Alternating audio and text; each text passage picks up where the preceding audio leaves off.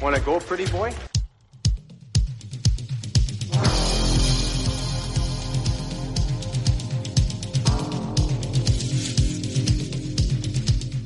Two minutes by yourself and you feel shame, and then you get free.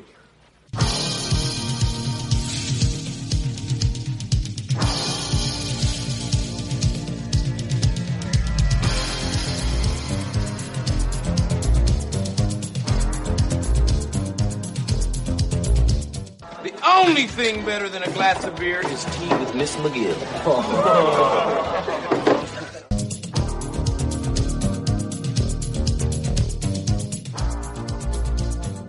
And welcome to the Fourth Line Voice Podcast. My name is Darren. Thank you very much for tuning in. Episode 347 of The Big Show. Some enforcer-based podcasting coming at you, brought to you by the Hockey Podcast Network. How's everybody doing out there?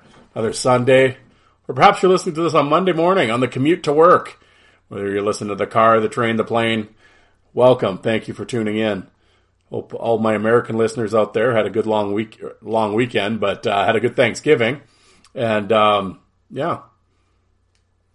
We got a little bit of snow here today. I get, it's inevitable. Actually, I'm surprised we haven't had, usually we got snow up to our, we've had snow up to our knees before at this time, but, little snow today.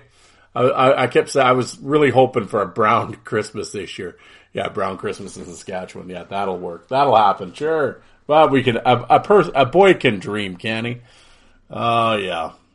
Well, folks, what are we going to talk about today? Well, I got some, yes. We got some hockey cards we're going to open up. Yes, we're going to be chasing Lindros, some 1990 score, pack of that. What's this one? 93-94 O-Pee-Chee Premier. We're going to be opening that too. Yes, like I always say, exciting on a audio podcast to have hockey cards getting open, but sure. Why not? Well, I got to say, folks, I got the Rubes fired up today. Oh yeah, they're all upset with me. Oh yeah, my notifications were full this morning. Oh, was it Chris Letang and his little glove punch to Buffalo? What is it, Krebs or whatever? Oh, it was a right hand heard from the heavens. Let me tell you. Oh, the amount of crying in my notifications, tremendous. Loved it. Oh yeah, we had lots of guys jump in. We had the punctuation police jump in.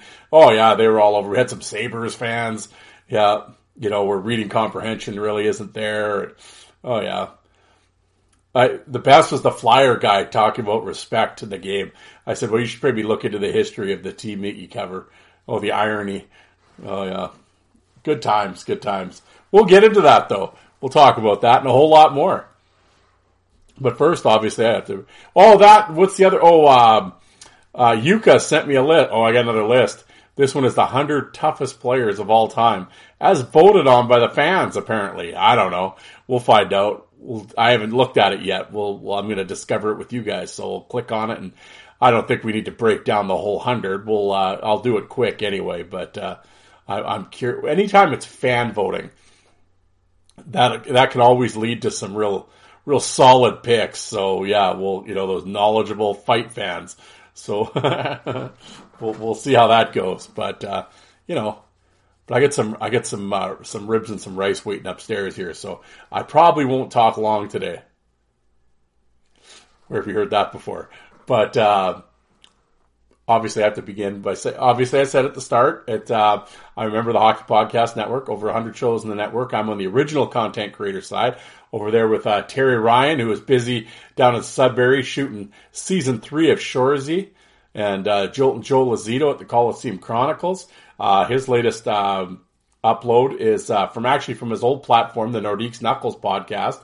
Ivan Matulik Part 1. And he uploaded that, and he wanted to get that on the network's platform. So definitely check that out.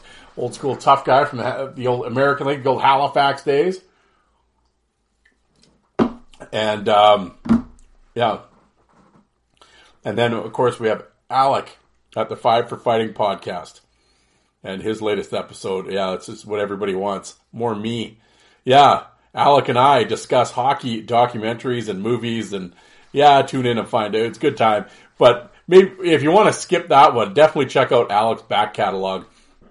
he's got some tremendous interviews. Rob Ray, Frank Bialowas, Jason Rushton, Ken Tasker, Kevin Kaminsky, on and on. Check them out. And, on the Black Friday, he's out there pimping his merch. Hit Club Hockey, who is finally shipping to Canada.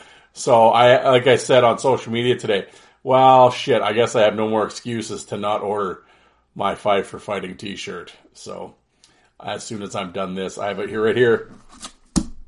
I got a sticky note to remind me, because if I don't, that's how sad it gets. That's what happens when you get old, folks. If I don't write shit down, I'm forgetting it. And it's not that I would forget it on purpose. I always want to support my friends and buy shirts and hats or whatever they're selling and that type of thing. And well, way back when Alec first signed on with the Hit Club Hockey Clothing Company, I tried to order something like the first day that he signed up with them. And they unfortunately didn't ship to Canada, which I got a hold of those guys and said, well, that's kind of, you're trying to grow your company. It's pretty cheesy. I don't want to say overseas, I understand, but, I understand that. I would understand that a lot more than like Canada, like North America. You don't want to ship to Canada? Like, I said, I don't know if that's a very good business model, and I would look into it. They said they would, and, well, they did. So now, it took a while, but, I think that should definitely, help the cause when you open up your shipping lanes. So get your Five for Fighting merch. I know I've said it for years. I should get merch. I really should, because there's at least a solid 6.5 people that would probably buy something. Or maybe I would have to buy it and send it to them. They might wear it. If you're like, cleaning out the attic or something, or you're changing the oil in your car, you might want to put something on that you don't mind getting dirty. It would make it excellent. This one's going to the bin rag, or go to the bin rag. There we go. The rag bin. Easy for you to say. But yes, and if you happen to be on social media, I don't know why you would do that to yourself, but if you want to have a good laugh, let me tell you. Hockey Twitter, or Hockey X, tremendous. But, just head shaking. But, yes. I am on Twitter. I'm always going to call it Twitter. But Twitter, Facebook, Fourth Line Voice, as well as on YouTube.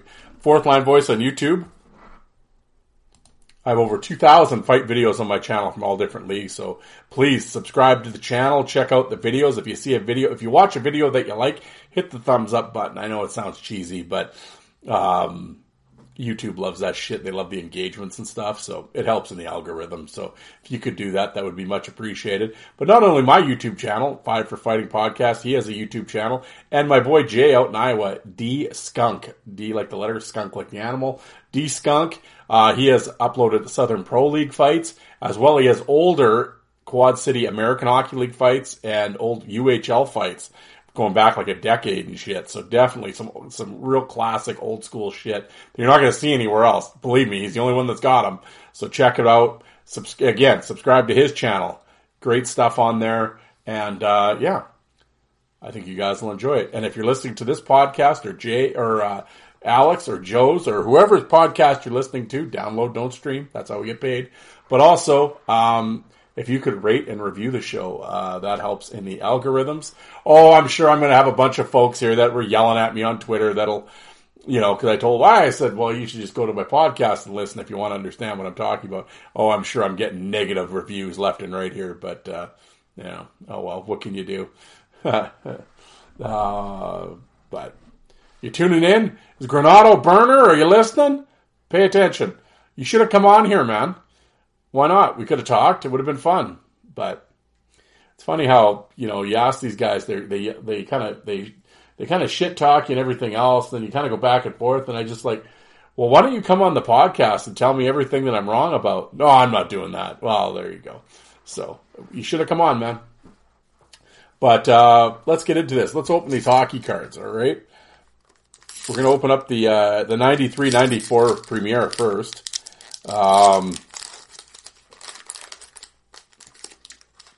Yeah.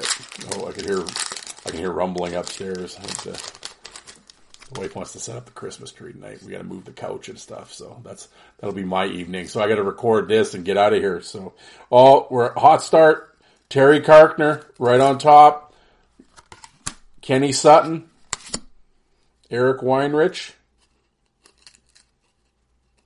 Old school. They're they're sticking together. The gloss. What's this one? Goal scoring leaders: Solani and McGillney. Well, it's a goalie. Stefan Fiset. Keith Jones. Benoit Hogue. Todd Krieger. Merrill Lemieux, league leader.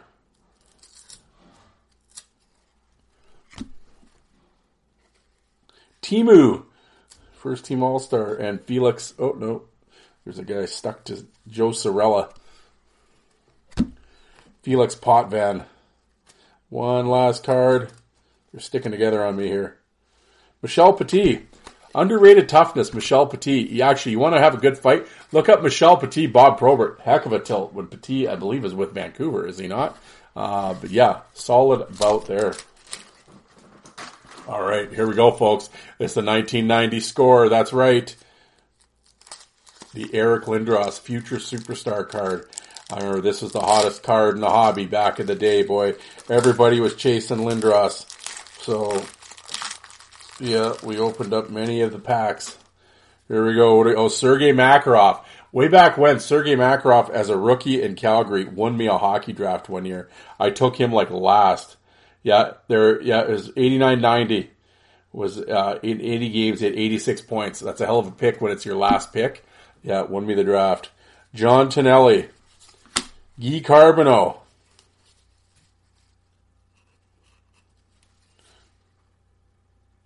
Oh, come on. Why are we all sticking together here? I guess these cards are over 30 years old, so that's hard to believe, isn't it? Well, Bruce Driver. Rookie Craig Fisher. Oh, Yamir Yager. Rookie card. Well, there we go. Scott Sissons. Saskatoon Blade Scott Sissons. New York Islander pick. Yeah, 6th overall. Oh, boy. That was a bad one. Yeah.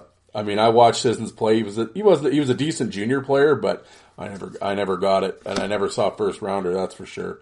Sniper Mario Lemieux, Darren Pupa, Brian Bellows, Mike Krushelniski, Phil Housley, Kirk Muller, Craig Ledwig, Gerard Gallant. There we go. A little toughness at the end, a little maritime toughness. But hey, Jaromir Jagr. There we go. Rookie card. How can you go wrong? Yammy. There we go. Well, that, like I said, that's always exciting stuff, boy, when you're opening up hockey cards on an audio podcast. But speaking of exciting, my week on the internet, which really wasn't much until I logged on to Twitter, and oh boy, the notifications came hot and heavy. Last night in the Pittsburgh Buffalo game. Apparently, well, according to this clip here, Sportsnet has the little clip. There's a little scrum, and Chris Letang and Peyton Krebs, is that his name? Peyton Krebs, get into it a little bit, and they go down on the ice, and they got the glove. Everyone's got their gloves on, but their helmets are off, but their gloves are off. And anyway, Letang punches him, a glove punch, this half-ass. It's almost like a thumb in the nose, pretty much, punch. And they have the clip on Sportsnet, and it's the end of the world. Oh, it was a right hand from the heavens, apparently. Yeah, it was a real Tony Twist-like right hand, according to some of these people. Oh, and I was reading the comments, and I was just laughing. Oh, here, we'll open it up here. Of course, hitting someone with a glove on is Bush League. Oh, Letang is a bum. I want to sympathize with Letang as he is returning to the game after 2 strokes, but there is a line. Krebs is down, his helmet is off, and Letang belts him with a glove. Bush League move. Oh, yeah. Yeah.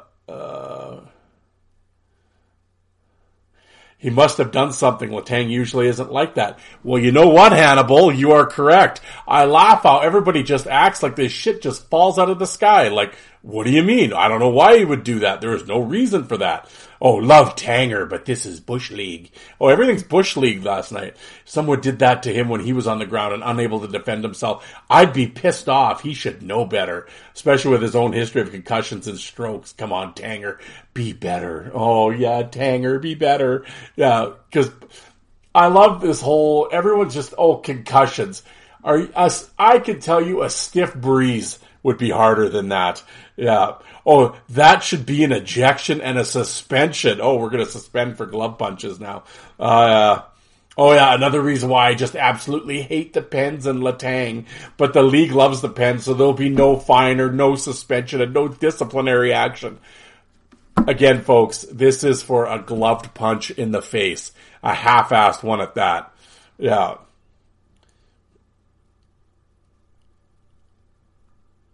Oh, Bush League, yeah. Sounds about right for Pittsburgh. Yeah.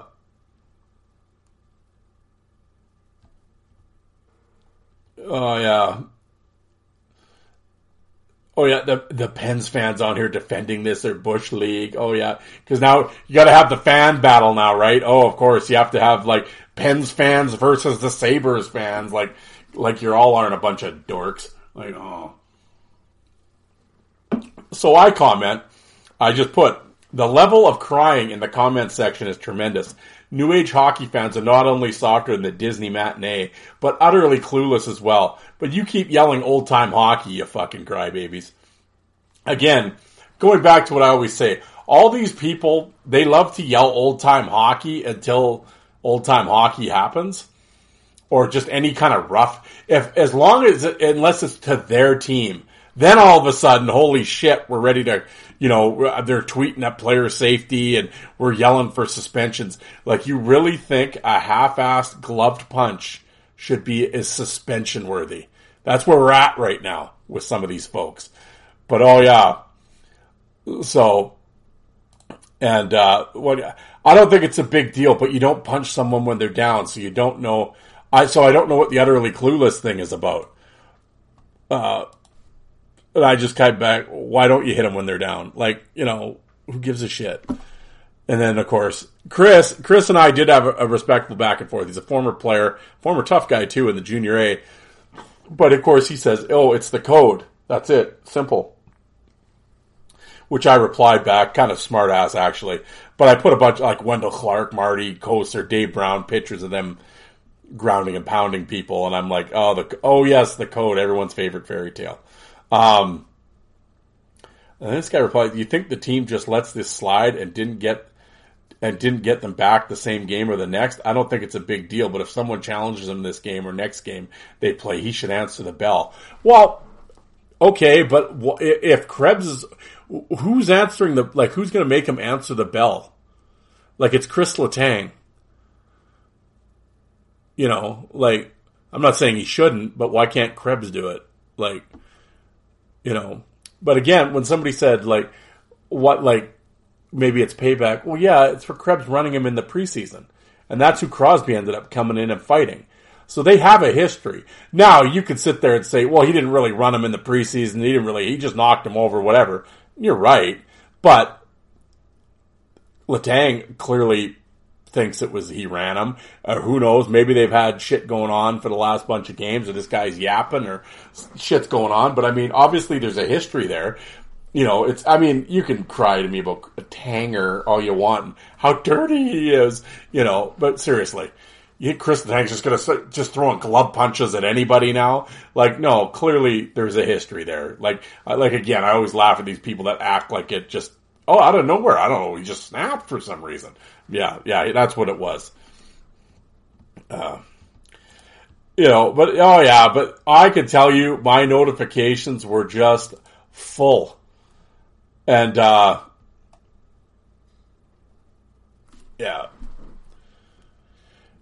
Oh, you're a loser. He took a shot at a guy on the ground with his gloves still on. You're the one who should cry more. That was old Donnie Granado's burner here. Well, I'm a loser, I guess. And we went back and forth.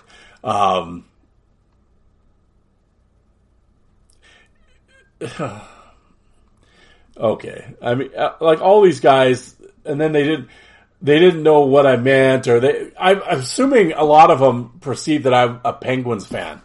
And I could care less about any of this. I'm just laughing at the fact that anyone is upset by this.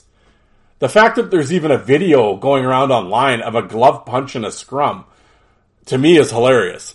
And that all these clowns are crying and yelling about suspensions and Bush League and code and oh my God, are we serious? Like, what are we doing? Like I said, New Age fans are soft as shit. You all act like, oh, I love the fights, man. Oh yeah, no, when things get intense and, oh yeah, old time hockey. Like, no, you don't.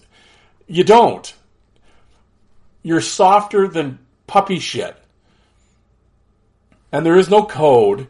Well, I take that back. There's a code now. It's been brainwashed into fans and this generation of player. Like I said to the guy in here, and I know I've said it on here 1,000 times, but some guy writes a book in the 2005 or whatever, and all of a sudden it becomes just gospel since the beginning of hockey that there's this mythical code of all this checklist that you don't do and respectable fights and you don't punch a guy when he's down. What? So when did you start watching hockey? This is what are you, seriously? Because clearly you never watched 70s, 80s, or 90s shit. If you're telling me all about you don't hit guys when they're down and everything else, like, no, you've been brainwashed into this code shit. And I love these older players when they talk about it. It's like revisionist history. It's like I said, I got about 1 million deep fight DVDs behind me that says otherwise, but they're like, oh no, you always respected your opponents. No, you didn't. And like I said, I got Flyer guy here, Mr. Media Personality, that anybody that has media personality in their profile is, but whatever. Oh, you got it ass backwards, man. I don't have a clue what I'm talking about. Because he goes, oh, you have to respect your opponent. I'm like, no, you don't. Why would you respect your opponent? Who gives a shit? Now, that's why you're ass backwards. Oh, yeah. So should he have helped him up and asked for and got him some milk and cookies? Why do I have respect for this person? After they've run me, stick me, we're having a battle here. We're pissed off. It's an intense game, and you're mad at him, so you punch him. Who gives a shit? But I'm laughing. Coming from a Flyer guy, this is really rich. Like I said there, Jim, maybe you should look into the history of the team that you have a show on. Look into that. Oh, the respect factor. Yeah, it was huge with the Broad Street Bullies. They were all about respect. Fuck. Oh, the irony. But I always laugh at these people. So then their other comeback to me is, oh, you're the one crying. I'm not crying. I'm laughing at you dorks. It's Twitter. Who gives a shit? Like, who gives a shit about any of this? When I called you nerds, did that strike a chord with you then, maybe? Like, he's talking about me. Like, oh, I guess so. If you're that butthurt over a glove pot, yeah, that's who I am talking to then, is you. Oh, it's just embarrassing. That's all it is. I'm sitting here laughing at you guys. And like I said, oh, you've given me content for the show. But what are we doing? But like I said, you're the same guy. You're the same people. Love to yell about old time hockey and the fights and everything else. And oh yeah, until it actually happens. And then somebody else, hey bud, that's not old time hockey. Where the fuck did I say it was? Like again, reading comprehension. If you're gonna troll, figure it out. That's all I'm saying. And of course, always Sabres fan #1 or something in his thing. Or fucking name followed by 72 different numbers. Oh yeah, we're going to take you seriously. Yeah. Yeah. Oh, you're engaging, blah, blah, blah. You're engaging with me. I don't follow you. You don't follow me. So I don't care what you have to say. I'm just making fun of it. You're the one who replied to me. So I'm replying back, and then all of a sudden, oh yeah, you're just engaged much? Yeah, you're getting that mad, eh? Did I get you going? No, you didn't. You tweeted something at me, so I'm replying to you. That's how this works. But I'm not the one that went and looked for it. I don't follow you. It wasn't your post that I replied to. It was Sportsnet's. So you're the one trolling me. But you made a statement or asked a question, so I'm responding. And then, I love that one. You can always tell when they have nothing, when all of a sudden they start talking about your punctuation.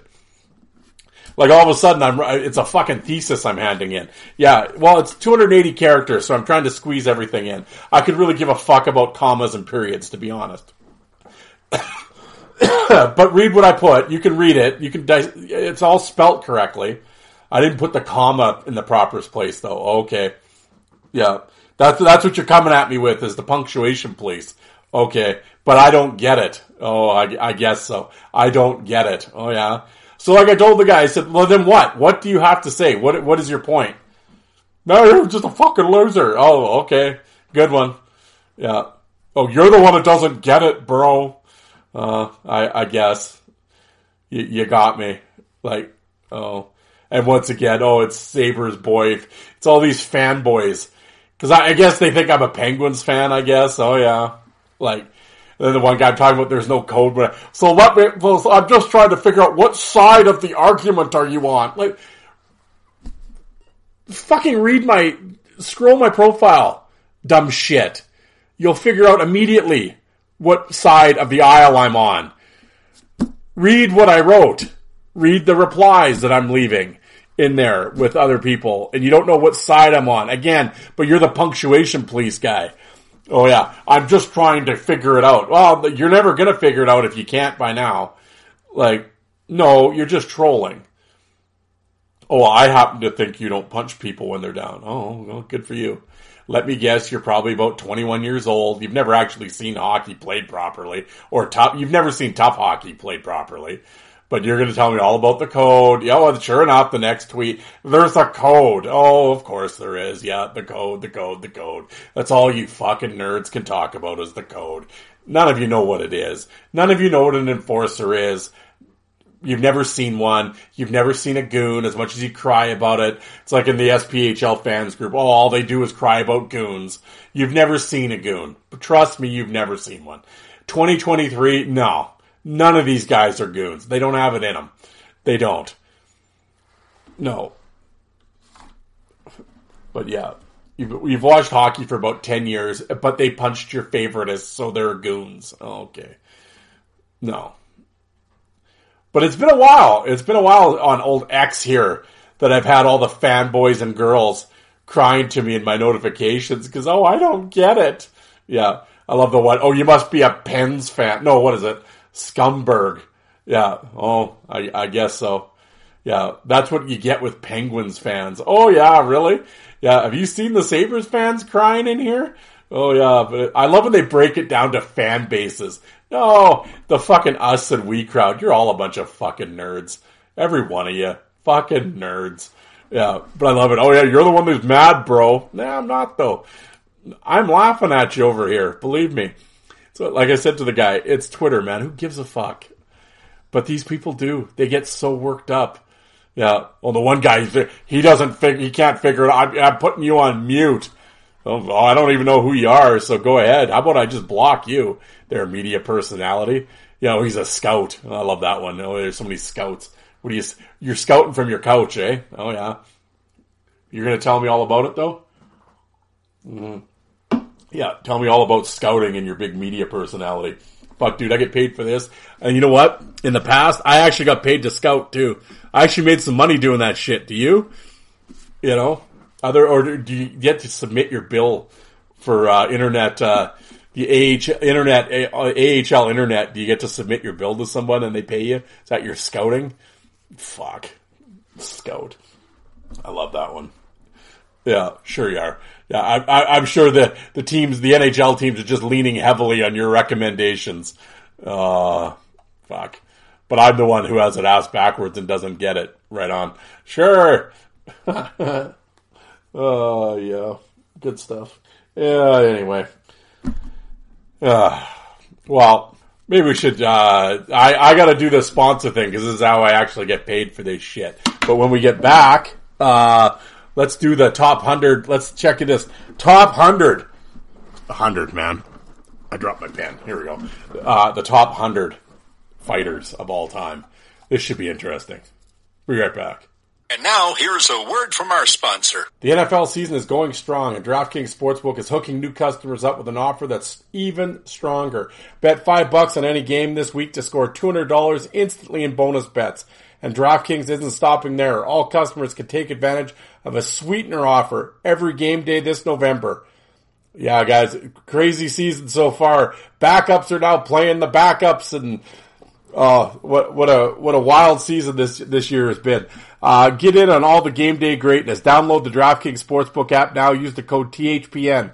New customers can score $200 instantly in bonus bets when you bet $5 on the NFL. That's code THPN only at DraftKings Sportsbook, an official sports betting partner of the NFL. The crown is yours. Gambling problem? Call 1-800-GAMBLER or visit www.sot1800gambler.net. In New York, call 877-8-HOPE-NY or text HOPE-NY. In Connecticut, help is available for problem gambling. Call 888-789-7777 or visit ccpg.org. Please play responsibly. On behalf of the Boot Hill Casino and Resorts in Kansas City, 21 plus age varies by jurisdiction. Void in Ontario. See sportsbook.draftkings.com/football terms for eligibility, terms, and responsible gambling resources. Bonus bets expire 7 days after issuance. Eligibility and deposit restrictions apply. And now back to your regularly scheduled program. Okay, Hugo, let's see what we got here. The all-time most feared fighters in the NHL, and it's on Ranker, and you can vote, apparently. It was updated September 2nd, 2022. 58,000 votes. All right, so here we go. Fighting has always been part of the NHL for as long as the league has existed. Considering this, that there's a great deal of fans out there who watch hockey just to see the best fighters in the NHL really go at it. Now I got the hiccups. Call them hockey goons if you dare. Enforcer-type skaters are often the most popular players on their respective teams, both with fans and teammates. With that in mind, who are the all-time most feared fighters in the NHL? Check out the list of the top NHL fighters below and vote up the ones you fear most. You can also add who didn't make the list. Okay, well, I cheated and I saw who number one is. I was kind of hoping they'd go the other way, but pardon me, it's the all-time most feared fighters in the NHL. Oh, sorry, I thought, Yuka, what'd you write here? Top 100 most feared fighters list. Okay, well, you said top 100, but this just says all-time fighters list. You're throwing me off here. Okay, but let's scroll down. I'm going to scroll all the way to the bottom. We're going to go work our way up. Oh, we're still going. Okay. Well, it's 63, actually. We're at that's the bottom of the page, 63. We're off to a good start here, but holy shit. 63. So we're going to go 63 here, folks. Well, this could be a hell of a long episode here. It's 30 minutes. We're at the 30-minute mark. Well, I'm not going to dwell on every guy, but we'll throw out some. I'll rattle off the 63 names, but they got little write-ups underneath each one. We don't have to do them all, but the funny ones we will. Starting at number 63. So again, folks, this is the best NHL fighters of all time, voted on by like 58,000 folks here. I'm sure they were all just knowledgeable hockey and fight fans. All these knowledgeable fans, the us and we crowd, I'm sure, got in here and voted. They know old-time hockey. So let's get number 63. I can't. I had him at 65 on my own list, but 63. Okay. Brad Marchand. Oh, I love it. Professional level. He currently plays for the Bruins. Marchand selected by the Bruins third round. During his time at Boston, he won the Stanley Cup, All-Star game. Played Major Junior in the Quebec Junior League. Okay, well, that's it. But there we go. We're off to a hot start. Brad Marchand, 63 most feared fighter in the NHL history. Brad Marchand. All right. Number 62. Ryan White. Oh, yeah. He's currently an unrestricted free agent. Recently played the Manitoba Moose. Previously played in the NHL for the Canadiens, Flyers, Coyotes, and Wild. All right. Well, we're just sort of giving bio write-ups. Ryan, I can honestly sit here and say I don't think I've ever seen. I'm not knocking the guy, whatever. I don't have anything for again. I can honestly say I don't think I ever remember I don't remember a Ryan White fight in my life. Not saying he didn't fight. I'm sure he did, but I don't remember one. Nothing stands out to me. So there we go. We're off to a hot start. We got Marchant, Ryan White, 61. Oh, Dino Ciccarelli. There we go. Third highest. He's 1,200 points in his whole career. Ciccarelli selected the Hockey Hall of Fame in 2010. I mean, he was gritty and dirty as shit, but he would stand in front of the net, take abuse. I mean, guy was made of iron, man. Great player, obviously. He's in the Hall of Fame. I don't remember Dino Ciccarelli. I mean, I'm sure he obviously got into a few, but okay. Yeah. Number 60, Danny Gary. Well, there we go. Danny Gary, yes. Mostly notable for the Sabres, 14-year career, played for the Wings and Oilers. He was a two-time All-Star winger, twice scored 50 goals, known for a quick wrist shot, small but yet scrappy and fearless player. If you want to watch a really good Danny Gare fight on my YouTube channel, he has a really good fight with Stan Jonathan. Danny Gare was undersized, smaller guy, but great player, great power forward, solid pick. Now that guy definitely deserves to be on the list. 59, Darcy, and he definitely deserves to be ahead of Darcy Tucker, although I like Darcy Tucker. Former hockey player. Actually, I thought these write-ups would actually be about like certain fights or incidents and stuff. They really just kind of give his bio. Darcy Tucker go back and look at his stats in the Western League when he played for Kamloops and those outstanding Blazer teams. But yeah, I was always a fan of Tucker. I mean, with Montreal, Toronto, Tampa, Colorado. I mean, had a great career, would run around, fearless, smaller guy, but he got into some great fights. Tucker had some good tilts. I'm down with Darcy Tucker. Now, was he a feared fighter? Should he be on this list? No, but I like him. I'm down with him. 58, Mike Brown. It's the Oiler one, not the Vancouver first round Mike Brown from Western Hockey League. This is Mike Brown, the other one, the smaller one. He was at Ice Wars 3 this year. I was a big fan of Mike Brown. He'd fight wide open. No offense to Mike Brown. Would I put him on this list? No. But he was a fun fighter. I liked him. He was cool. 57, Dan Carcillo. All right. Whatever. I mean, he fought. I mean, you can't say he didn't fight. Whatever. I don't have too much good to say about Dan Carcillo, so on a personal level, so whatever. But again, no, I would not have him on this list. If somebody said, "Oh, you got to come up with whatever 63," I don't know where we got this number 63 from, but 63 fighters. No, these guys wouldn't be on. None of these guys would be on here. Well, I don't even think Danny Gare would make my. No, I don't think he would make my 63. Although he would before the rest of these guys. But yeah, Carcillo 57. 56, Sean Antoski. I like Sean Antoski. First round pick by the Canucks. Actually was a really solid OHL player. Actually, again, going back to the IHL couple episodes that we've had, Antoski is pretty solid in the IHL in Milwaukee. Big guy. Again, it was in that. Oh, it was speaking of the Chasing Lindros, the 1990 score packs. I mean, he was that was his draft year. What a draft year, man! Holy, like Owen Nolan, Primo, Yager, Ricci, all those guys. Brad May, Brodeur, like all those guys were in the first round, including Antoski. Everyone was chasing Probert back then. Every team was looking for the next Probert, and it just didn't pan out. He played a while in the NHL. I don't know how many games. I'd probably say he probably had 100, 200 career or 200-ish career games. No, I wouldn't have him on this list, but I mean, he's certainly tougher than the other guys that we've talked about so far. 55, Paul Bissonnette. Oh, Biz Nasty. There you go. I think Bissonnette, I've always said this about Bissonnette. I give him complete credit for turning himself into an NHL player, for recognizing what he needed to do to make the NHL. Bissonnette was not a big fighter coming out of junior.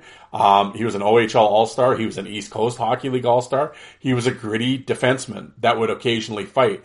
But he has talked about this. He recognized in Pittsburgh that they didn't have a tough guy. And of course, you had Crosby and all that back then, and well, I guess they still have Crosby, but young Crosby, a younger team with like Letang and those guys, and Malkin and them, and it was like, well, if I'm going to make the team, I'll fight because they don't have anyone up here that'll fight, and that's what he did.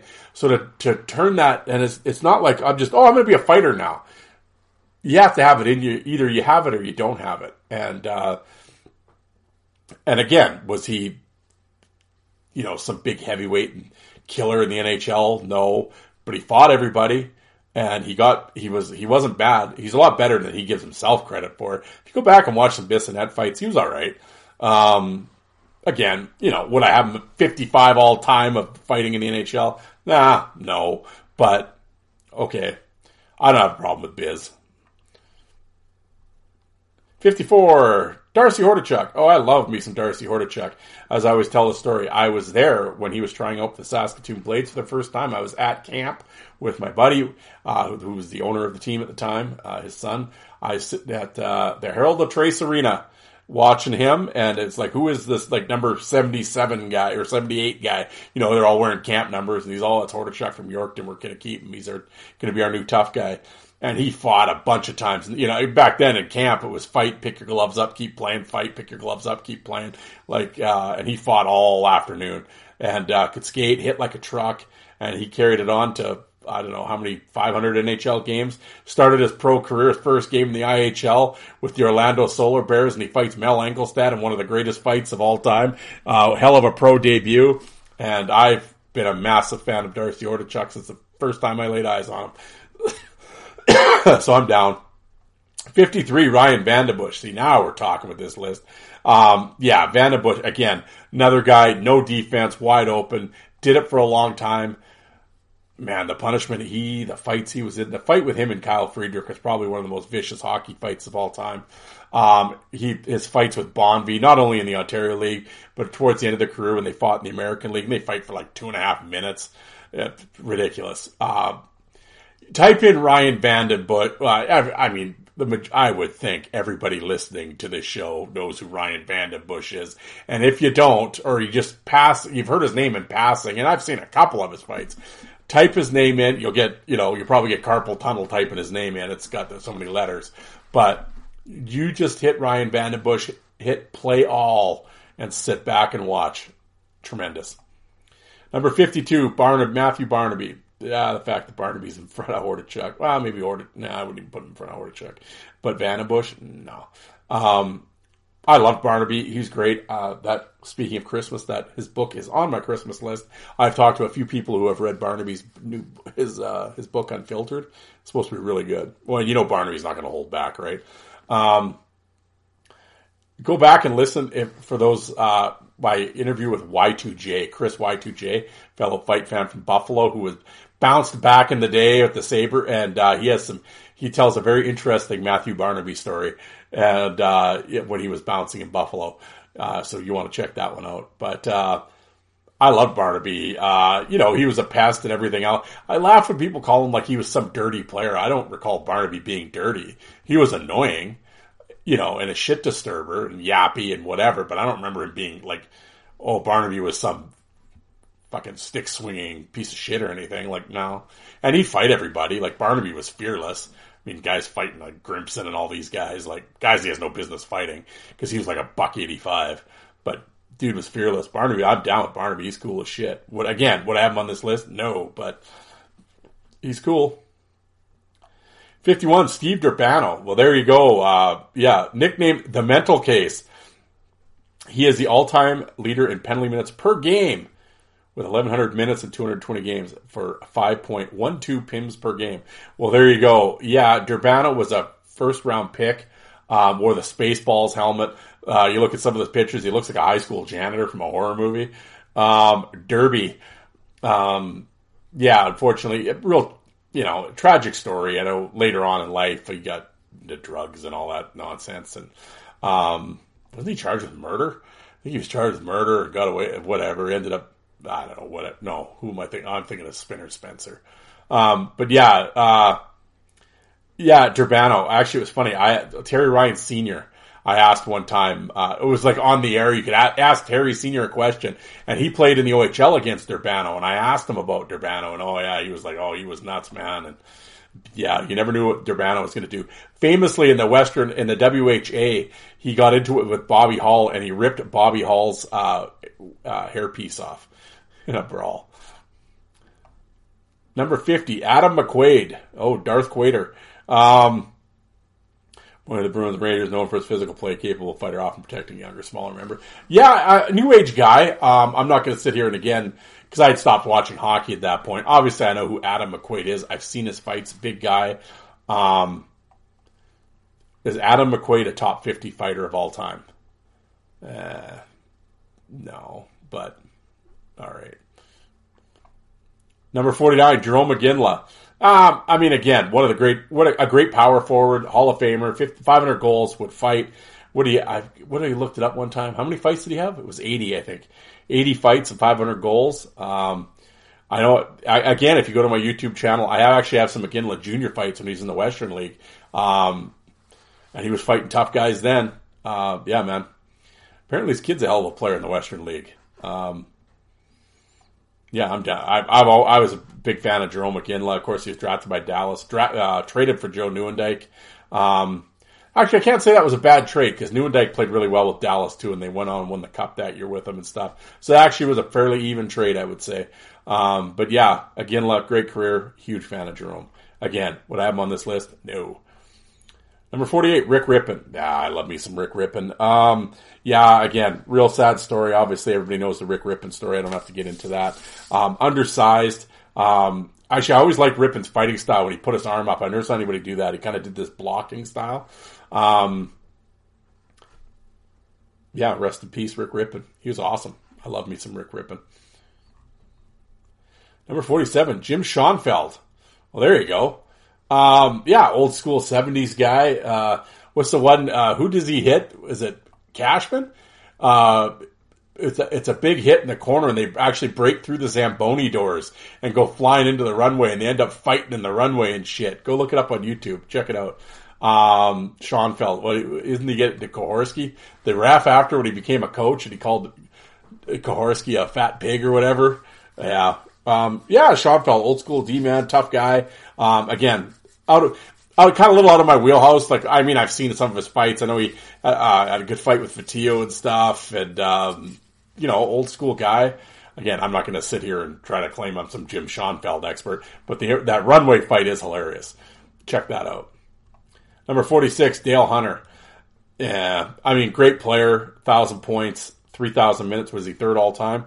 I was never a Dale Hunter fan. He's the guy that you'd want on your team, though. That's what everybody says. You'd want him on your team. But yeah, he was a great player. Big game hunter, right? But yeah, cheap and shit, but dirty. That's just the way he played, man. I mean, the hit on Turgeon was, whatever. I mean, that's what everybody talks about. But yeah, intense player. Had 100 and some fights. Was he the greatest fighter in the world? I certainly wouldn't have him on this list. But he certainly wouldn't back down. He's a scrappy dude and had a lot of PIMs. And yeah, he's one of those guys, man. You go to war with Dale Hunter. Number 45, Bob Plager. Oh, there you go. He had two brothers, Bill and Barkley. They all played in the NHL at the St. Louis Blues. Again, before my time, so I'm not going to sit here and... I know that people talk about the Plager boys and the Sandpaper and, Sandpaper D and shit like that. So, but I can't. He fought this guy had some wins against this guy. I can't do that. Again, I'm discovering this list with you guys. So if I'd had time and I could research it, then I could give you better answers than this, but I'm just kind of cruising through this. But, yeah, but Bob Plager, okay. 44, Battleship Kelly. Oh, there you go. Again, not a lot of footage out there, unfortunately, of Battleship Kelly, but really highly thought of. I know Don Cherry says Battleship Kelly is the toughest guy he ever coached. He coached him in Rochester in the American League. And, of course, he came up in the NHL, played with St. Louis and Pittsburgh and Chicago. There are some fights on tape. Yeah, man, Battleship Kelly, bad dude. And, like I said, I know... Randy Holtz said some really positive things about him. Like I said, everybody that I've read, like the little blurbs about Battleship Kelly and former players that played against them, they all have nothing but like respect for him and certainly comment about how tough he was. So he could definitely be on this list for sure. Number 43, Scott Parker. Well, that guy I do know because I followed him since junior in Kelowna, where he was. I always say Parker was was the baddest junior player I ever saw, man. In terms of like fight, he was a killer. First year, just big kid, skinny, figuring it out. The next year, changed his number from 3 to 44, and it was off to the races. And the next 2 years in Kelowna, he laid the beats to people. I've talked to numerous players that played against him. He scared the shit out of guys. And he went on and had a great NHL career. Often polarizing figure, because I think there was some jokers on the message board back then that were very much Team Parker, and it got a lot of people to turn against them for whatever, which I was, again, a hockey fan, which I always thought was ridiculous. Like, who gives a shit what some bozo on a fight board says, but whatever. Probert got him. You know, you mentioned Scott Parker in a message group to this day, and somebody inevitably, one of the first couple comments will be, "Oh, Probert," like losing to Probert was somehow some big knock against you. Like, okay, but yeah, I mean, Probert got him, but other than that, who else got him? Not many. And yeah, played 300 NHL games, won a cup. Unfortunately, battled some head stuff, but he has done some great things off after retirement. He's got Parker's Platoon, which is a charity that he started for veterans, and yeah, he's done a lot of charity work. Look him up online.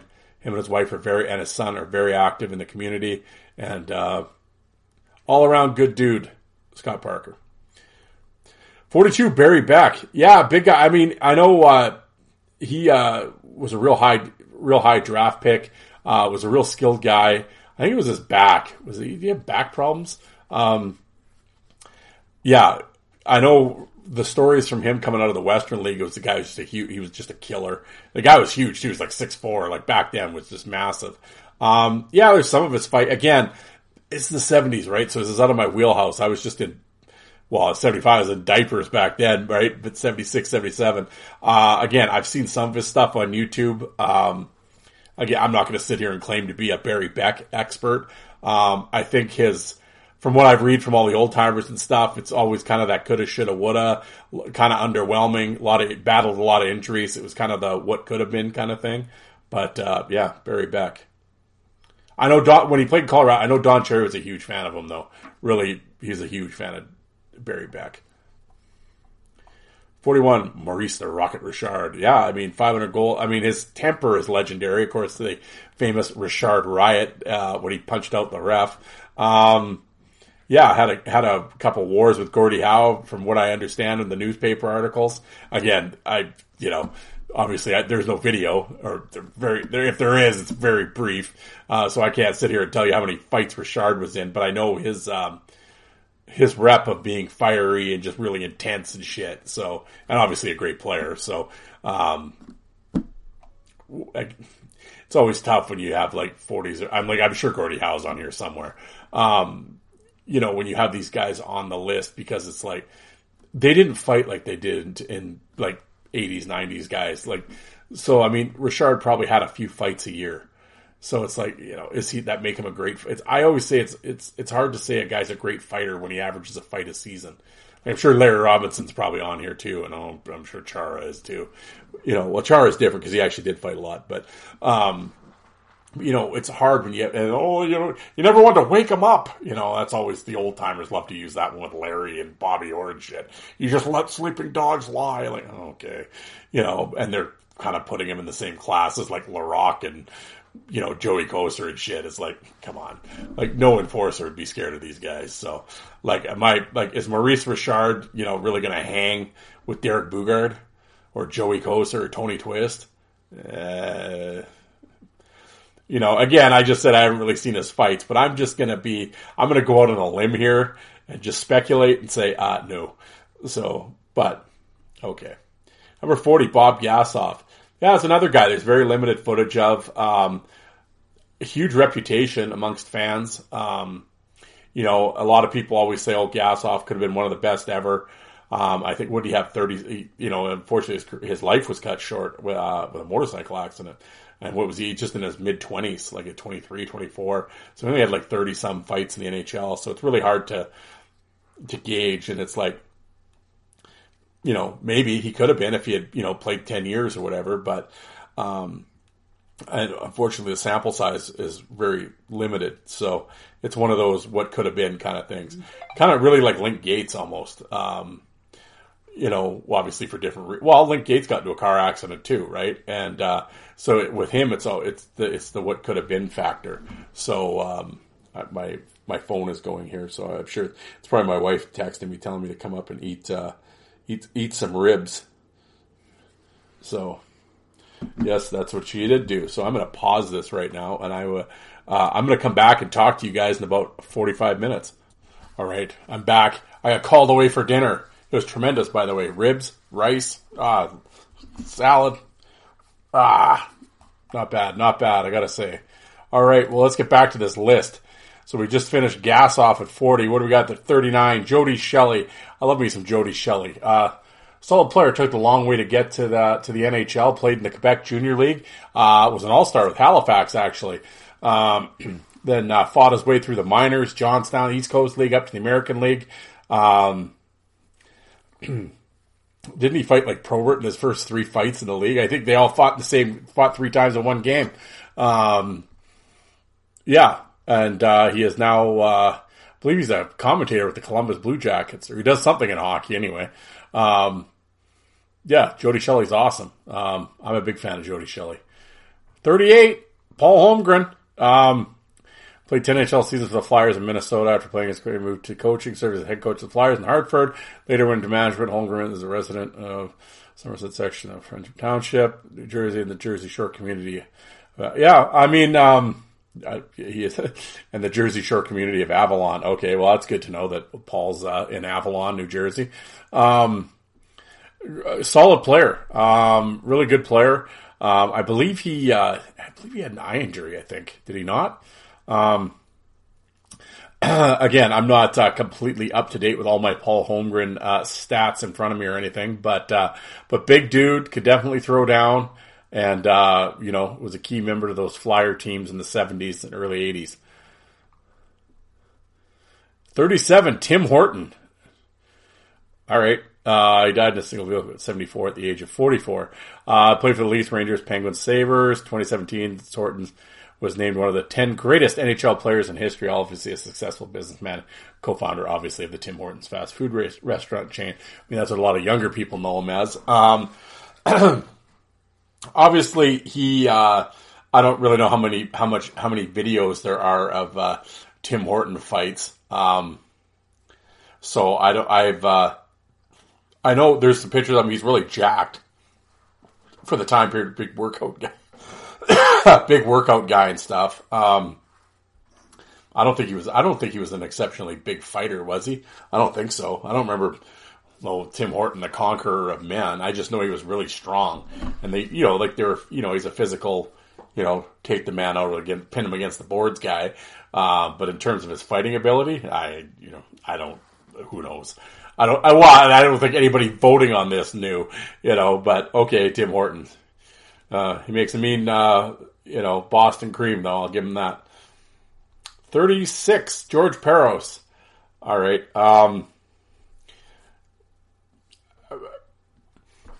liked Peros. He was certainly willing. I never thought Peros was that great of a fighter, though. Big guy. His fight card's awesome. Fought everybody. I'm not knocking him in that way. But just a bigger dude. Smart guy, Ivy League graduate. Started his own Violent Gentleman company. Now he's the head of player safety. He gets a lot of shit for that, but that's a no-win job. I mean, like I said, these nerds these days, they wanted a glove punch suspended. So, whatever. Peros is a good interview. He's good in Ice Guardians. He was in Goon too, the movie as well. I always laugh at it when you see old pictures of him when he was with the Kings and he doesn't have the stash. It looks weird. I like George Peros, but but being a college guy, and especially Ivy League and stuff, it wasn't like he was coming out of the gates out of junior or anything with a lot of fighting. Again, another guy that saw understood what he needed to do to make the NHL, and he did that. So full credit for him for that. But would I have him at 36 of all time? No. 35, Brad May. Well, again, going back to the hockey cards we just opened, 1990. Yes, he was Buffalo's first round pick. Yeah, you look at, again, OHL was dominant in the OHL. Some will say he played 1,000 plus games, so it was a wasted pick. You get 1,000 games of a guy, he's not a wasted pick. He never blossomed into the scorer that they thought he'd be, the power forward that they thought he was going to be Rick Tocchet, right? He had an 18 goal year, he had a couple double digit goal seasons, but never could really find his scoring touch in the NHL at a regular type level. But, in terms of toughness, May could throw down. You watch Brad May fight, he is hitting to hurt, and, he didn't get the memo about the code. He didn't read that one. He didn't read that email, cause he didn't give a shit. He'd hit a dude when he was down. Over the ref. He didn't give a shit. He was fighting mad. It shows that he's fighting mad. And, Brad May is one of my all-time favorite players. I love me some Brad May. 34, Chris Neil. Yeah, another guy. Well, and how often do you say that? Drafted by the same team. Played his entire... I think he played 1,000 games too with the same team. Wow, who can say that nowadays? A staple in Ottawa. I love Chris Neil. Physical guy. Better fighter than I think people give him credit for. A lot of people, especially like Leaf fans, I always say like that battle between Ottawa and Toronto in those early 2000 years. I was going to say late 90s, but those early 2000 years when they were just like killing each other. Neil was like the lone gunman in Ottawa, and he had to stand up to all those guys in Toronto, and he always did. And, Neil's, I remember, because he was an OHL guy, so I never really got a chance to see him, but, saw him in Grand Rapids that year, and he was awesome in the IHL, 300 some minutes. He had a really big fight with Engelstad in Manitoba. They sold that in Manitoba as Guaranteed Fight Night. They had a big poster of it, I wish I had the newspaper article, but yeah, it's Guaranteed Fight Night. They had Neil and Engelstad in their pictures, and the league got mad at them. They had to, because they said if they don't fight, you get free tickets to the next game or something. And yeah, the league phoned and told them they couldn't do that promo. But that's where my first exposure to Chris Neil was, and he was great. I love Chris Neil. 33, Sean Thornton. Yeah, again, another guy. What did he play? Like 600 games in the American League too. Played forever. Fought. His durability is unbelievable, because you go back and you look at his fights, like in the American League, he's fighting 20, 30 times a year in the American League. Then he gets to the NHL, does it again. Won a couple cups, won one with Anaheim, won one with Boston. Sean Thornton, he's great. I love Sean Thornton. 32, Basil McRae. Oh, Al's pumped, I know that. Razzle Basil. There are some folks out there that aren't a big fan. I'm kind of indifferent on Basil. I don't have anything positive or negative. He'd fight everybody. Was he a killer? No. Was he a 32 best fighter in the NHL all time? No. But, he did it for a long time, was real solid. Him and Churla were a real good tag team in Minnesota and Dallas. And, had a ton of fights, and, wore a letter in Dallas, and yeah, he was solid. He knew his role, and there you go. But Al's swearing at his dashboard right now. 31, John Scott. Graduate from Michigan Tech. Of course, he gained prominence because of the All-Star Game thing. Big guy, or huge. The knock on Scott from a lot of guys that I've heard from fans, from some players, actually, they kind of called him a spot picker. Like they said, you go and look at his fight card in the NHL, there are some big names that aren't on there. And, I know he's got the podcast and stuff now. I've heard some of his sayings, or some of his, clips and stuff, and, nothing but respect for him for doing the role and that type of thing. I'm not knocking him as a player. Again, I'm never going to shit talk a player. I think this is just my opinion. I've never sat down and broke bread with him or anything, but some of the reels that I've listened to and some of the audio, kind of has an inflated opinion of himself a little bit about his career. Again, he played in the NHL. There's no knocking that, but I mean, I never lost a fight. Meanwhile, I'm like, well, Justin Johnson rolled you. So we'll start with that one and work our way back. You quit versus Morasti in the American League. I mean, it's like, I don't know. I don't know about the John Scott thing. I always, when I listened to him, obviously a newer age guy, played in the late 2000s, or I guess 2010s. He always struck me as a guy that didn't get it, like didn't understand the role. And every time I talk about John Scott, I mean, I know it's the same thing, but I always go back to the whole Phil Kessel incident, and you listen to Scott describe it, and it's like he didn't get it. Like, and he's like, oh, I told Phil, I'm going to jump you here. And I mean, he did it and stuff, but I don't think he understood why he was doing it. Like, and it's like, why are you telling him? Like, who gives a shit? Like, but, it's the code, it's this code shit, right? And it's, I don't know. Anyway. Yeah, John Scott. Number 30, Milan Lucic. That'll get a few people riled up. Of course, Lucic with his recent trouble with the law. Hopefully that gets straightened out and it is not what they say it is.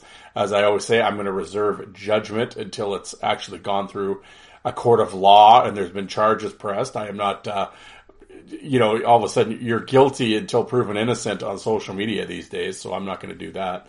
Again, another guy that I've been a fan of since junior, has had a lot longer career than I ever thought he would. I'm a huge fan of Lucic. When he was with Boston and LA, I think obviously that was like peak years, and he was scoring, hitting, fighting. Was he ever the top dog in the league? No. I mean, when he was with Boston, he was a number 2 behind Thornton. I mean, as the league has gone on and it's kind of got filtered out and the role's gone away, he's kind of taken over this, it's almost like this de facto number 1. And it's like, and maybe I'd probably, him or Reeves, I would go with, but they've never fought. So, what can you do? And it probably, the way it's going, I think his career is over, regardless of what happens with the charges. But I, had a hell of a run, hell of a career, played it from 18, never played a day in the minors. And, as far as a player goes, I'm a massive Lucic fan, and he had a hell of a career. 29, Darren McCarty. Yeah, I mean, another guy, OHL guy, 50-goal guy. He's had a kind of a rough go of it. Addiction issues and everything else, and went bankrupt and all that. But it sounds like he's cleaned up and he's sober and kind of come out the other end and on the other side, and he's doing well now. And I think he's involved in wrestling and stuff, and he's got his band Grinder there. And so yeah, good on DMAC. Lefty, tough guy. Was always was never the heavyweight. He was always like Robin to someone's Batman, which is nothing wrong with that. He was. What they say? He won the Stanley Cup 4 times, right? And came back and resurrected his career in the minors. And I'm down with Darren McCarty. 28, Tim Hunter. There you go, another guy. Played for a long time and always been known for the nose. Tim Hunter. Battle of Alberta. Actually, he owns Semenko in the Battle of Alberta. If you go back and watch those fights, Tim Hunter would tie Semenko up in knots. Hunter was definitely a grappler. I know he's a big workout guy. I remember on some of the older, like the old 80s videos, I remember them talking about like Tim Hunter was a real weight room guy, which back then not a lot of guys were. But Hunter was really into it, and you could tell by his fights he wasn't the biggest guy, but strong, because you could watch how he tied guys up. And I was never the most massive Tim Hunter fight fan. Always give props. He had a great fight card, did it forever, was great in Calgary, knew his role, and all that. There's no denying that. But, he certainly wasn't in the, come from the Jeff Odgers school of fighting or anything, but did it for a long time, was very effective, solid career for sure. So, 16-year playing career, so there you go. 27, Bobby Nystrom. I'd probably have him a little higher than that, but great player, great power forward on those Islander teams. Him, Howitt, and Gillies were just an amazing trio. I love watching Nystrom fight, just wide open, swinging, and I'm no helmet, the blonde hair flying, the stash. Yeah, I'm down with Bob Nystrom. He's cool as shit. 26, Colton Orr. Yeah, another guy. Watched him in junior with Swift Current here. Drop bombs. It was stick his chin out, go for it, kill or be killed. I love Colton Orr. He was great. Yeah, big puncher. Had some big knockouts. Took some few shots. If you want, again, talked about this a few episodes ago. If you want to watch some Colton Orr Colton Orr fights, go to my YouTube channel. I have a bunch of his Western Hockey League fights. Specifically, look up his fight with Ryan Jordy. Grant McNeil is another couple good WHL fights, and then look up his American League fight with Josh Gratton. Tremendous when Colton Orr is in Providence. I remember the shirts that came out. Who needs Bobby when we got Colton? I wish I'd got one of those shirts. Those are pretty sweet. But yeah, Colton Orr, right on. Number 25, Eddie Shore. Yeah, I know Don Cherry has called Eddie Shore the meanest player in hockey history. Pretty well almost killed Ace Bailey with a hit. Again, we're going back to, what was it, like the 1920s, 30s. So it's like no one's seen him fight. I mean, I don't think if there is, it's a very grainy black and white footage of a fight or two. They didn't fight like they do now. And by all accounts, everybody, said he's mean as shit and everything else. And so it's like, okay, but I mean, I don't know how anybody can sit there and call him one of the best fighters when you've never seen him fight. All you're going by is revisionist history in a lot of times. And I'd love to go back. I know Steve from when Probert was king.com, got on like newspapers.com and really went back to like the beginnings of the NHL. Like we're talking like 1901, 2, 3 back then, and has gone up. And I had him on my show a while ago, and we talked about like Mean Joe Hall and Red Horner and guys like that going back to when the NHL first began. And he talks about brawls and stick swinging and stuff like that. It's all in the newspapers. And it's been a while, and I know he's continued on his research. So I guarantee he's looked up and he's a Bruins guy too. So I guarantee he's looked up some Eddie Shore stuff. I'll have to get Steve back on the show, and we should talk about some more old, some of his findings, because he's a hockey fight historian, and he'd have some great stories, because I'm sure that obviously the papers would have a lot of Eddie Shore stuff. So yeah, I'm going to get Steve on here to talk about that. 24, Rick Tocchet. Oh, there you go. The Tocchet Rocket. One of the best power forwards of all time. Should be in the Hall of Fame. He's one of my favorite players of all time. I love Rick Tocchet. Philadelphia Flyers all-time penalty minute leader. Doing a great job coaching in Vancouver this year, apparently. Fought everybody. Could score 50. Won a couple cups. Rick Tocchet's awesome. I love Rick Tocchet. 23, Cam Neely. There you go. Another one. I'd probably have Tocchet ahead of Neely in terms of fighting. But again, I love Cam Neely. Again, one of my, if not my favorite player of all time.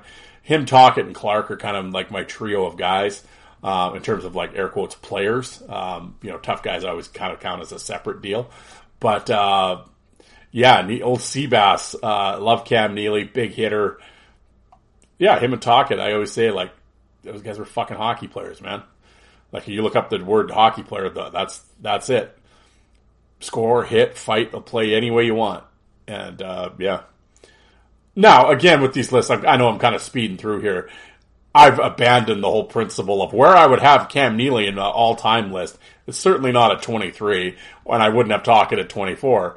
But I would certainly have them on the list before Brad Marchand and Ryan White. We'll put it that way. But we will disregard the numbers at this point. But 22, Gino Ochick. Rest in peace, Gino. I know Tony voted for sure. A hero in Vancouver, could have probably back in the day could have run for mayor and won. He was a good enforcer. sticking up for Burry and them. As far as his fighting ability, he was all right. I'm not saying he was terrible. He was all right. He's good, solid, good fight card. I've always said I've never got the whole Gino thing. I shouldn't say that. That's kind of a stupid way of putting it. I'm not as high on Gino as other people are. But I get it. And I think he had to be in Vancouver at that time to really understand it and really capture it. It was lightning in a bottle at that time, and him and Burry, and just a fan favorite. It's unfortunate he died so young. Because what would he have been in his late 40s, early 50s? I mean, got to be about the same age, give or take, as I am. So I can tell you when you get to an age, people around your age start dying, or like sport guys you watched on TV and stuff, it hits a little closer to home. I can tell you, But rest in peace, Gino Ojic. 21. Oh, here we go. This is Zdeno Chara. Ah, fuck. Yeah, like I always. Anybody who's listened to this show for any length of time knows my stance on Chara. How these people, again, it's these new age fans or whatever watching their Bruins homers or whatever, and they just look how big he is and he's got him. And again, am I ever said Chara's a pussy? Well, I've never said that. No, he fought 140 sometimes. He wasn't a pussy. But I always ask anybody what to get this lofty criteria he was one of the best ever. Okay, what heavyweight did he ever beat to give him these credentials that he's this killer fighter? And then inevitably, Kochi, he beat Kochi. Well, yeah, no knock on David Kochi, but that's not exactly the bar of excellence right there. Plus, Kochi had a broken nose going into that fight. The fact that he even fought him. But every time, I've always said that, and of course people don't, but if you do, and you're open-minded, never put your little fan goggles away or whatever, you go and look up any Zdeno Chara fight versus any heavyweight, and you'll see exactly what I'm talking about if you watch numerous fights in a row. The moment the guy goes on offense, because Chara might start strong and start hitting him, and as soon as the guy kind of rights himself and starts firing back, Chara, air quote, slips every time. I did a spotlight, a myth versus reality on this, and I went back and looked up, and I watched every Chara fight versus heavyweights in the NHL, and he did it in every fight. He slipped as soon as the guy got on offense. Every time. You don't believe me? Go look it up yourself. That's no hyperbole.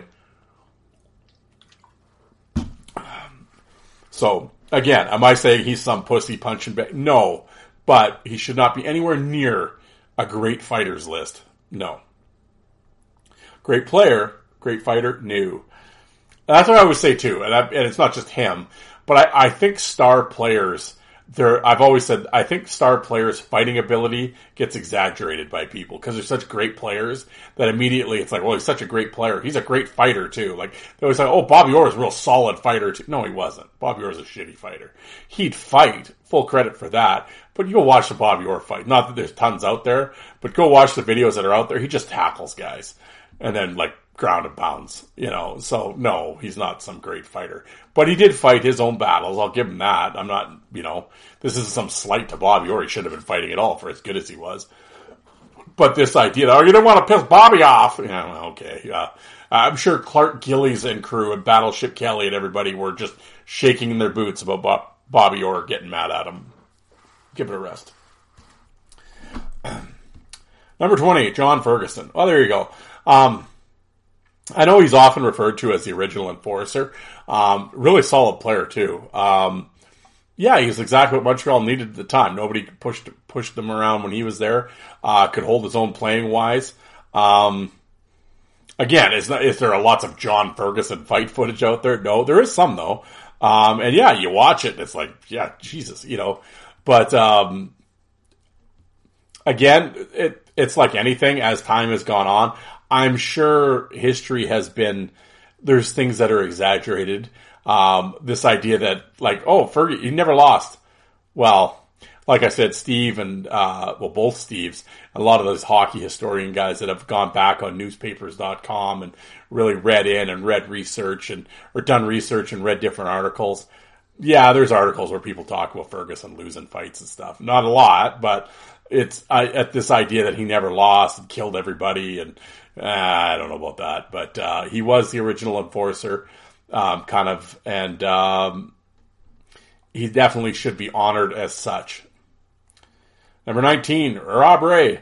Yeah, I'm a huge Rob Ray fan. I know, again, it's in vogue nowadays to shit on him for, he always lost his jersey. Once they had to stay on, he was no good. It was actually the other way around. Once his jersey stayed on, he got better, because it was his prime years at that point. Like, there's like a 9-minute TKO video of, like, Rob Ray TKOs, and, like, the majority of them, I did a breakdown of it. Was there like 11 or 12 TKOs, and, like, 9 of them were with his jersey on. So, again, greatly exaggerated that his jersey came off. Yeah, I mean, they made a rule about it. It wasn't just that his jersey came off. There was lots of guys whose jerseys came off, but it was just he was naked underneath. So I can see why the rule got put in. And again, though, at the time, it was about enforcing, winning fights, and beating people up. And so you're going to take any advantage necessary, and there was no rule against it at the time, so I don't blame him. He's just and he's an undersized guy. He's just trying to make the league and make a name for himself. So it's like, well, shit, if I can get out of my gear, all right, But like I said, when they put the Rob Ray rule in, he had to tie down.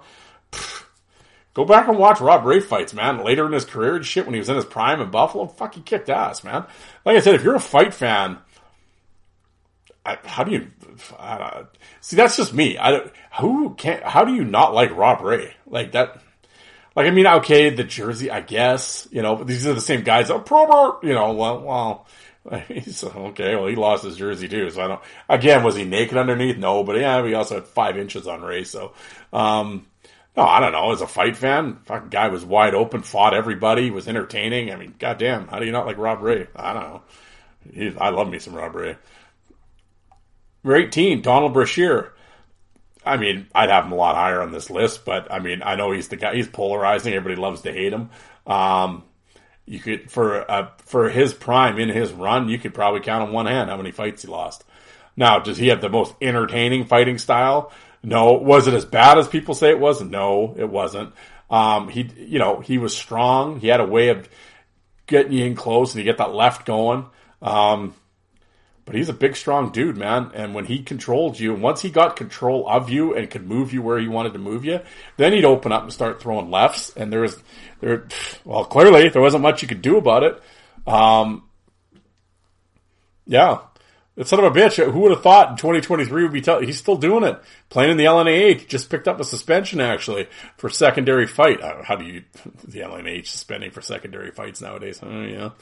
But yeah, 51 years old. He looks good for 51 too. But Brash was just a tough guy. Fought MMA after. He's a fighter.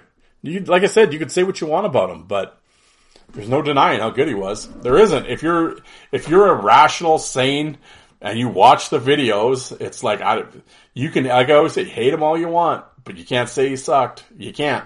Not if you want to get taken seriously. He didn't. 17, Tiger Williams. There you go. All-time penalty minute leader. Yeah, again, great power forward. A lot better player than people give him credit for. Yeah, a bunch of 20, 30 goal seasons. Rode a stick after he scored a couple times. Fought everybody. Yeah, when he was on those Leafs team, man, he would go in and, like, Philadelphia was primed up with all those guys. He didn't back down. Same with Boston. He'd take them all on. And fearless.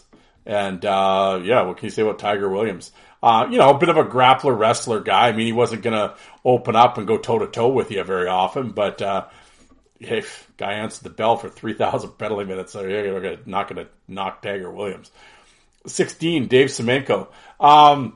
Another one of these, I always say with Semenko, one of the best enforcers of all time. Probably not the greatest fighter though. Was big though. He'd be big. He'd be big by today's standards, but back then he was huge. I know I did a Dave Semenko special. Oh God, I don't know how many episodes ago. It was in the 100 and some.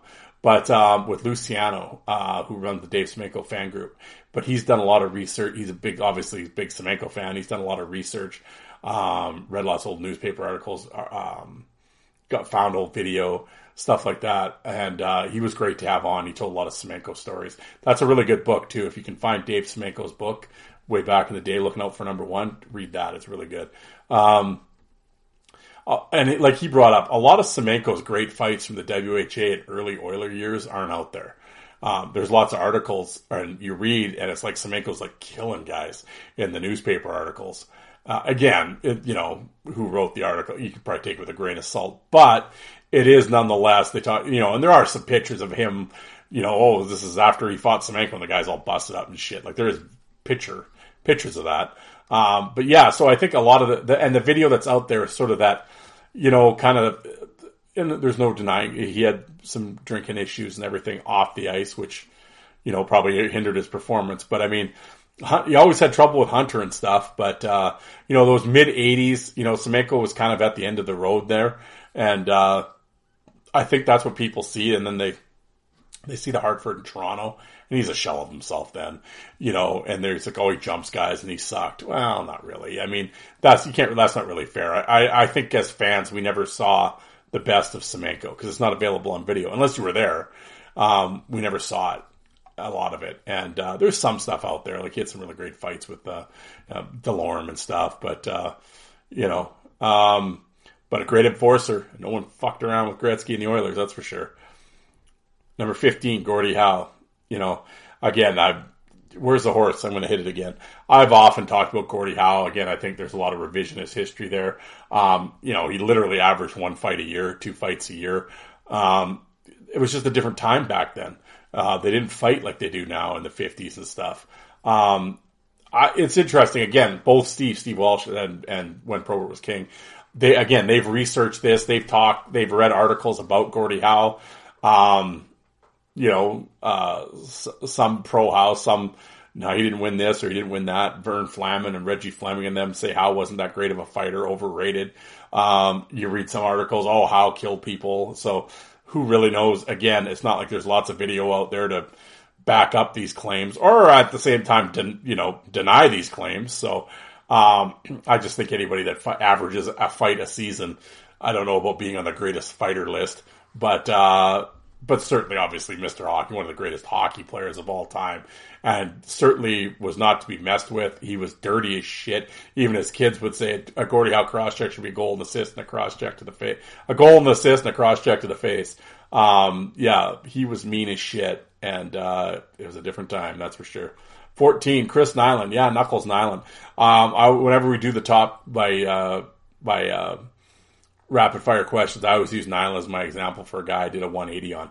I was never a huge Nyland fan until I saw the documentary, and then I softened and kind of started watching more videos of him, and I got a whole new appreciation for him. Like I said, I always knew he was a tough guy and a solid enforcer with Montreal for sure. There's no denying that. I was, but for some reason I was not a fan of his. I don't know why though.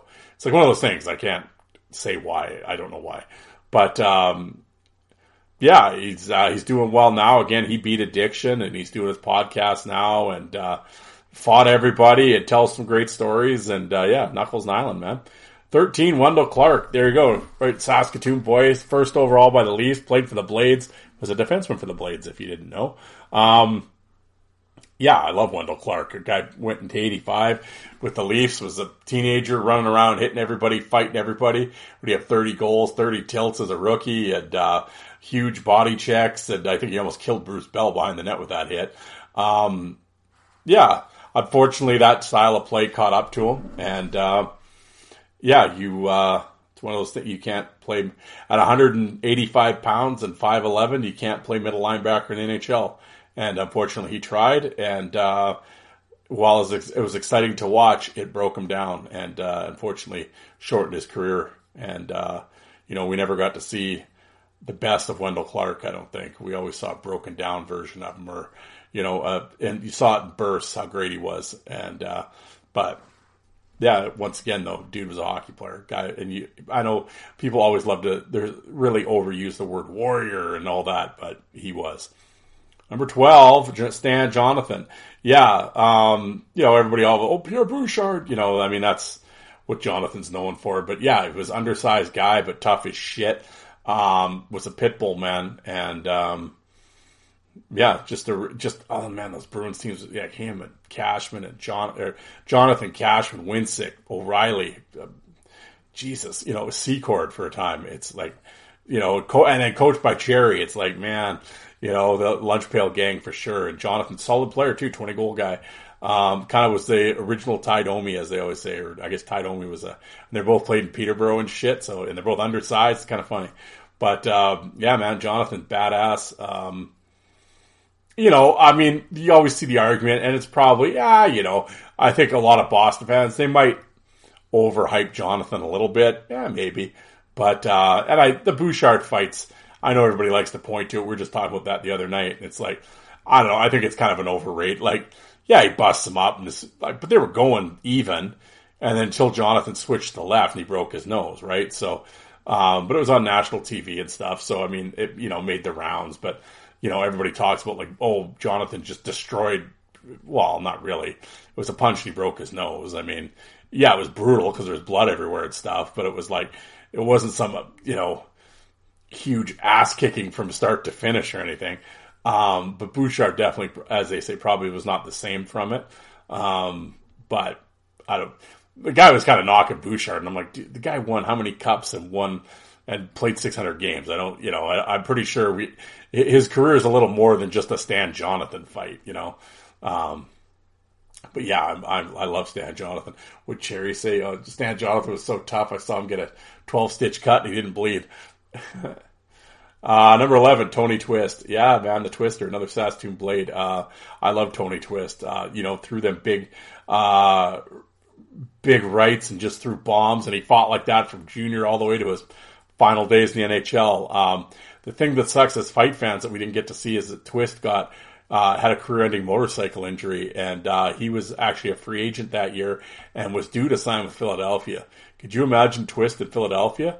And he was going to be the highest paid enforcer in the league, and him coming into Philly at that much money, he would have been revving to go and swinging at everybody. So as obviously I feel sorry for Twist having his career shortened like that, and suddenly, but as fight fans, we totally got ripped off too, and it would have been awesome to see Twist in Philly. And, but yeah, Tony Twist is awesome, man.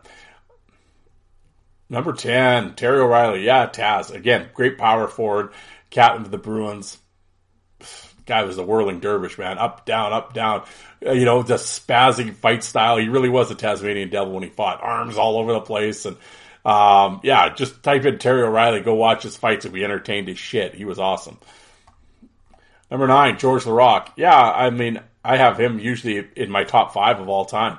I always hated the Good Luck Man and the big he was one of these code fighters, and he made it kind of fashionable and everybody thought it was cool. And it's like, no, you're killing your own gimmick, man.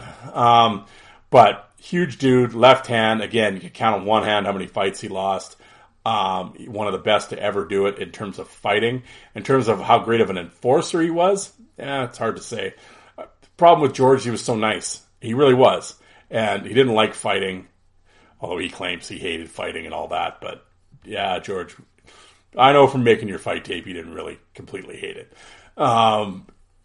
If you haven't read his book, don't bother. It sucks though. But no, George is a tough dude. Obviously, great fighter. The league is probably very lucky that he was a nice guy because there could have been a body bag. Yeah, because George was a bad dude. The few times that George did get pissy and wound up, he pummeled guys. And, yeah, so Laraque's a bad dude. You get that size, that strong, and left-handed, good night. Number 8, Stu Grimson. Yeah, another guy, Stu, big Stu, played a long time, smart guy. Obviously, he became a lawyer after, intelligent dude, great fighter, really, learned the role, came into his own in Chicago, kind of, once he left Chicago, he's big and gangly, and his balance was so-so, but once he figured it out and learned to use his length, Grimson was as good as anybody. Great fight card, fought everybody. His Hartford, Carolina, Anaheim years, he was unstoppable for a couple years there. He was killing guys. But, the Grim Reaper, one of the best nicknames of all time, too. Number 7, Derek Boogaard. Yeah, I mean, a guy that big, unfortunately, rest in peace, the tragic, overdose. But, yeah, if it's a shame, again, that, his career got cut short with the injuries and then obviously dying young. But his rookie year is probably one of the best years of all time. He was just dropping guys and knocking guys out. And like I said, when you get that big, and another kid I saw right from junior on. And when he first started in Prince George's staff, he was just really big and he took a beating. Like he was a terrible fighter and just took some shots and some kickings. But he got better, grew into it, accepted the role, perfected the role. In his final year at junior medicine, he's just running because he could always skate pretty good. And you get a big guy like that skating and would hit any, did not give a shit about your code, would run anybody, didn't care. And when you're that big and you learn to use your size, it was scary, man. And when he figured it out and he got to the NHL, killing guys. Boogaard was a bad man. Number 6, Marty McSorley. Yeah, another guy, undrafted, came up right as a teenager with Pittsburgh, 20 years old. Went on, was one of the, again, when I go back to the enforcer fighter thing, there is a difference. He was a great fighter though, could fight forever. Wasn't a huge power guy, wasn't dropping guys left and right, but just stamina, chin, could go forever, would fight everybody. His fight card was tremendous. Was a great enforcer. Nobody messed with Gretzky and them. He would cross the line if need be to prove a point. He was what an enforcer was supposed to be. And unfortunately, he'll always be known for the Brashear thing, which is unfortunate. It was brutal. I mean, I love Marty, but I can't defend that. Anybody that tries to, you're an idiot. No, I'm not saying, you should have got jail time and 3 to 5 and Sing Sing or anything, but it was unfortunate. I always say though, the problem is he played 900 games before that and people don't talk about that. Won a couple cups, turned himself into a real solid player, was an all-star, led the league in plus minus one year. Solid player, as well as did not take shit. So, yeah, I'm down with Marty. Top 5 here. Clark Gillies. Yeah, there you go. I mean, all Hall of Famer, power forward. Probably had it's too bad he had a long fuse. When he decided to fight, he was awesome. His battles with Ben Wilson are hotly contested, the second one for sure. But, yeah, would he fight O'Reilly like 4 times in playoffs that year? But him and Nystrom and Howitt, like I said, the trio there and you had Trottier and Potvin to the mix. I mean, that's why the Islanders were a dynasty, man. There you go, Jethro. Number 4, Ty Domi. Yeah, I mean, what can you say about Ty Domi? I know when he first came up with the Rangers, I couldn't stand him. He really started growing on me when he got to Winnipeg, though. And, after that, I became a huge Domi fan. Undersized, left-handed, fought everybody. Bowling ball head, could take it. I mean, yeah, what more is there to say about Ty Domi? Fought everybody, did it forever. Again, another great enforcer, though. Stuck up for Solani and those guys at Sundin all those years. Not a lot of people mess with those guys, and Domi was right there, and he knew his role, and he did it till the day he retired, and never stopped. So, full credit for Ty Domi. Number 3, Dave Schultz. Yeah, I mean, the Hammer, right? Made the Broad Street Bullies fashionable, and they won a couple cups, and a better player than people give him credit for. Yeah, man, the Hammer, Broad Street Bullies. Love it. Number 2, Joey Koser. Yeah, man, the hand, and the number 1's Bob Probert. So there you go. They got the Bruce brothers at 1 and 2. I always say after Koser kind of got out of Probert's shadow and went to New York, that's when he really, I think really took over, not that he didn't have a name for himself in Detroit, because he certainly did. But I think when New York, when he became the number 1, it really opened up a bunch of eyes. And one of the hardest punchers in hockey history. Link Gates said Koser hit him harder than anybody. So there you go, if Link Gates is saying it. But yeah, unfortunately his hands took the brunt of that, a lot of damage. But imagine Koser with healthy hands his whole career. Eesh. But yeah, Joey Koser, and then of course Probert number 1, like I said.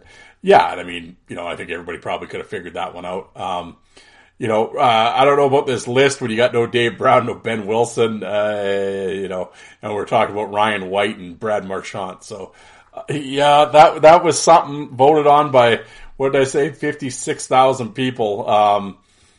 Yeah, that was not good. I mean, it got all right at the end there. I mean, obviously the numbers were kind of all jangled up. I mean, I certainly wouldn't have gone with that in that particular order, but it is what it is. But anyway, Jesus, an hour and a half we talked. Holy, what is this for a Sunday episode?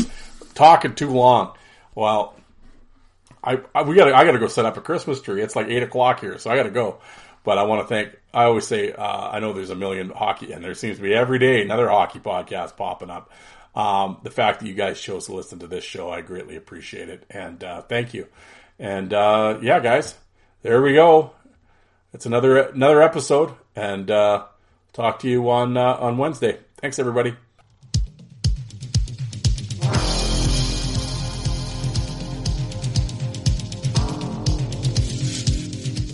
And you people that don't like fighting, how many of you did you walk out and get a coffee while that was on?